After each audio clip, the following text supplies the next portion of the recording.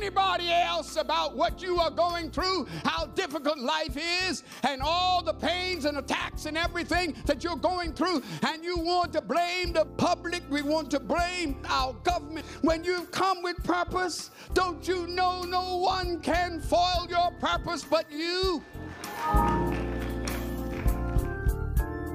Welcome to Concepts for Living. This service is coming to you from the Chapel of the Anointing. We invite you to stay tuned for a life-changing word. Do you recall that there was a commercial in connection with the preservation of North American lands and forests, even the streams and rivers? It had to do with the preservation from the standpoint of stop the pollution and preserve what God has given us. An Indian would come on the scene with only a tear falling from his eye. That tear spoke volumes about the importance of and the necessity of preserving what God has given us. Well, in this particular message, I'll be speaking about when Jesus wept and the power of his tear. So stay tuned as I speak from the theme, don't miss your time of visitation.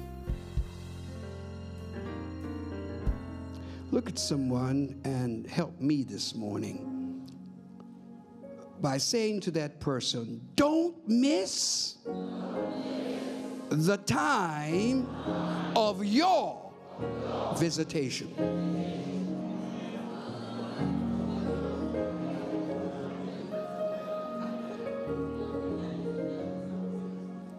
As we begin our journey in this incomparable week, incomparable because there is no other week in the history of the world that can ever compare with this week. It's a week filled with prophetic drama.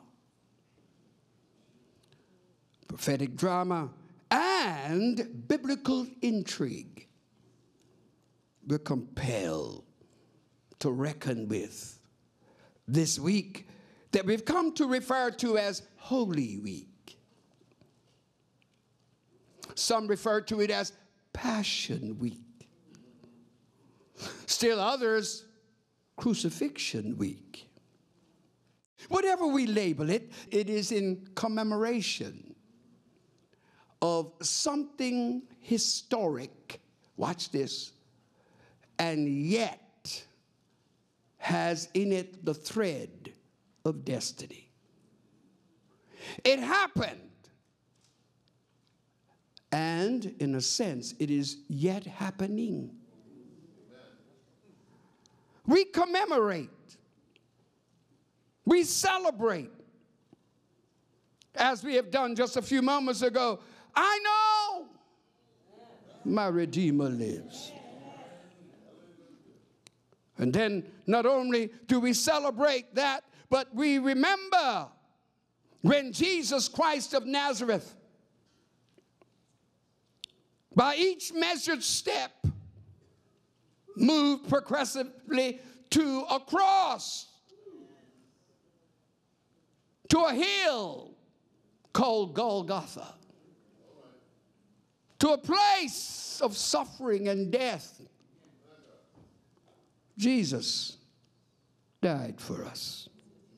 Song poet was right when he put it this way. He said, man of sorrow was his name. What a name. For the Son of God who came for ruined sinners to reclaim. Hallelujah. What a Savior. All four gospel writers offer their rendition of this narrative, telling the story that changed the world. changing the world to the extent that it has not ceased. It started there in the days of Jesus, but it's still going on today. He's still redeeming. He's still reclaiming. He's still constraining. He's still converting. He's still causing man to know that he died once for all. And even now, that power of the cross and the death of Jesus still draws men and women. If biggest mistake the devil ever made was to let him be hung high and drop his head in the locks of his shoulder and died. He died. He died. He sure enough died. I'm so grateful he wasn't in a coma. I'm so grateful that when they came to break his legs to hasten his death, he was dead already. Somebody ought to just lay aside all your pride, all of your sophistication, and just begin to give God praise that he not only made it up the Rio della Rosa, struggled with his cross. God brings a black man alongside, helps him with his cross, caused him to stay on that cross until he could decree and declare, it is finished. Hallelujah. The great transaction's done. The price is paid. And he did it all for you. Yeah, I said he did it all for you. Every skeptic, every scoffer, he did it for you. Those of you who don't have time for the church, he did it for you. Those of you who are not a part of the kingdom, he did it for you. Those of you who think that you're too big to worship and serve this lowly Nazarene, then he did it for you. It's a wonderful thing that he did it for the world.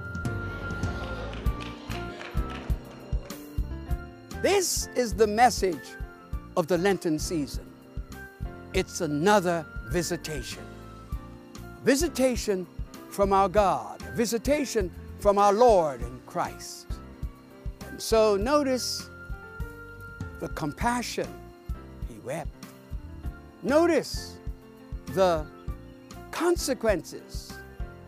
If we do not respond, there will be consequences if we do not respond positively. And then lastly, the consideration. Not only will you be affected, but even our children. Stay tuned. I believe you will be challenged and inspired not to miss your time of visitation. You wonder why certain things are pervasive in our community? It's because we have less of God and more of man. It's because we've turned to other devices and left our God. It's because we have taken systematically a dismantling approach to all that God set up to make a nation great.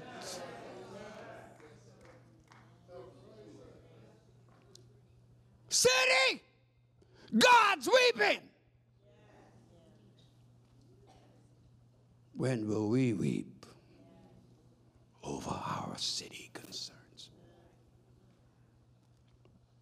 Thank you for letting me release my relevancy.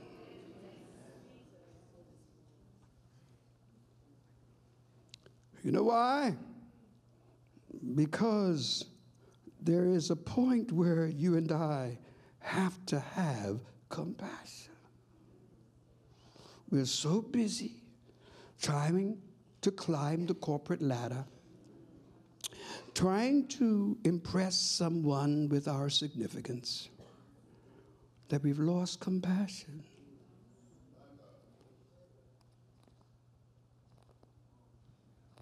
Incessant murders in a population less than 100,000. 60,000 people. And we're losing. And we can still go home. What are we going to eat tonight? And we can still get up in the morning. Some mornings I stand out on my deck and the dark and the dawn hasn't even come yet, and I stretch my hands over this city and I said, oh God, if you're concerned, make me concerned. If you want to change, then make the change through me.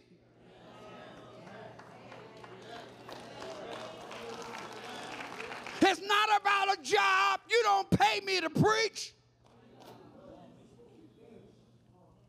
I preach because of passion and purpose and calling, and that if folk would realize, how shall they hear without a preacher? And how shall they preach except they be sent? It's time now for solemn compassion. Jesus was weeping sympathetically with Mary and Martha. But when you read over in the book of Hebrews, chapter 5, verse 7, you're going to see Jesus wept there too. It's amazing in the gospel writers, we don't hear that Jesus wept in Gethsemane. It says that sweat like great drops of blood fell from his brow. And he was wrestling as a high priest for us. When the Hebrew writer picks it up, the Hebrew writer says, and read it for yourself, in chapter 5, verse 7 of the Hebrew epistle, it says there that Jesus was there amidst his prayers and supplication with what? Strong crying.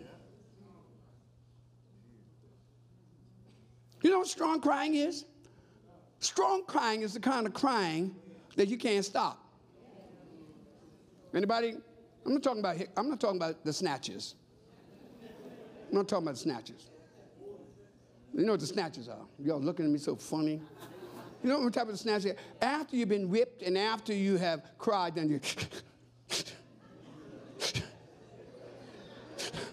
I call it the snatches. Okay, now listen to me.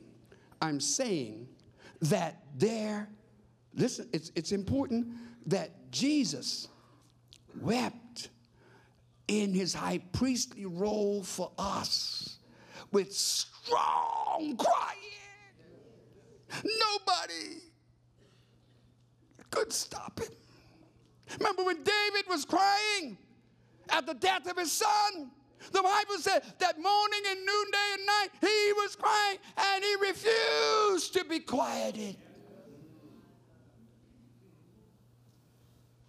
There is a point in your life and mine when we would be so overwhelmed with compassion that nobody could stop us from crying.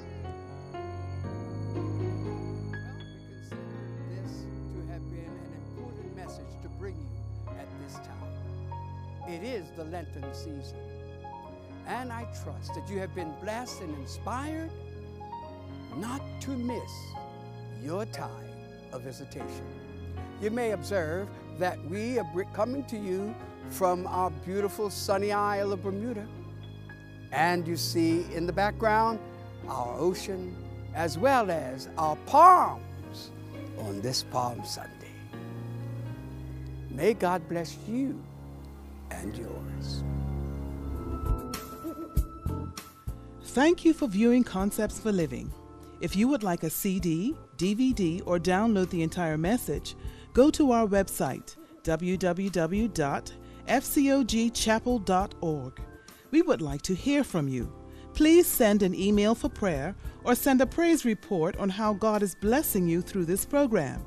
We invite you to join us again for another Concepts for Living.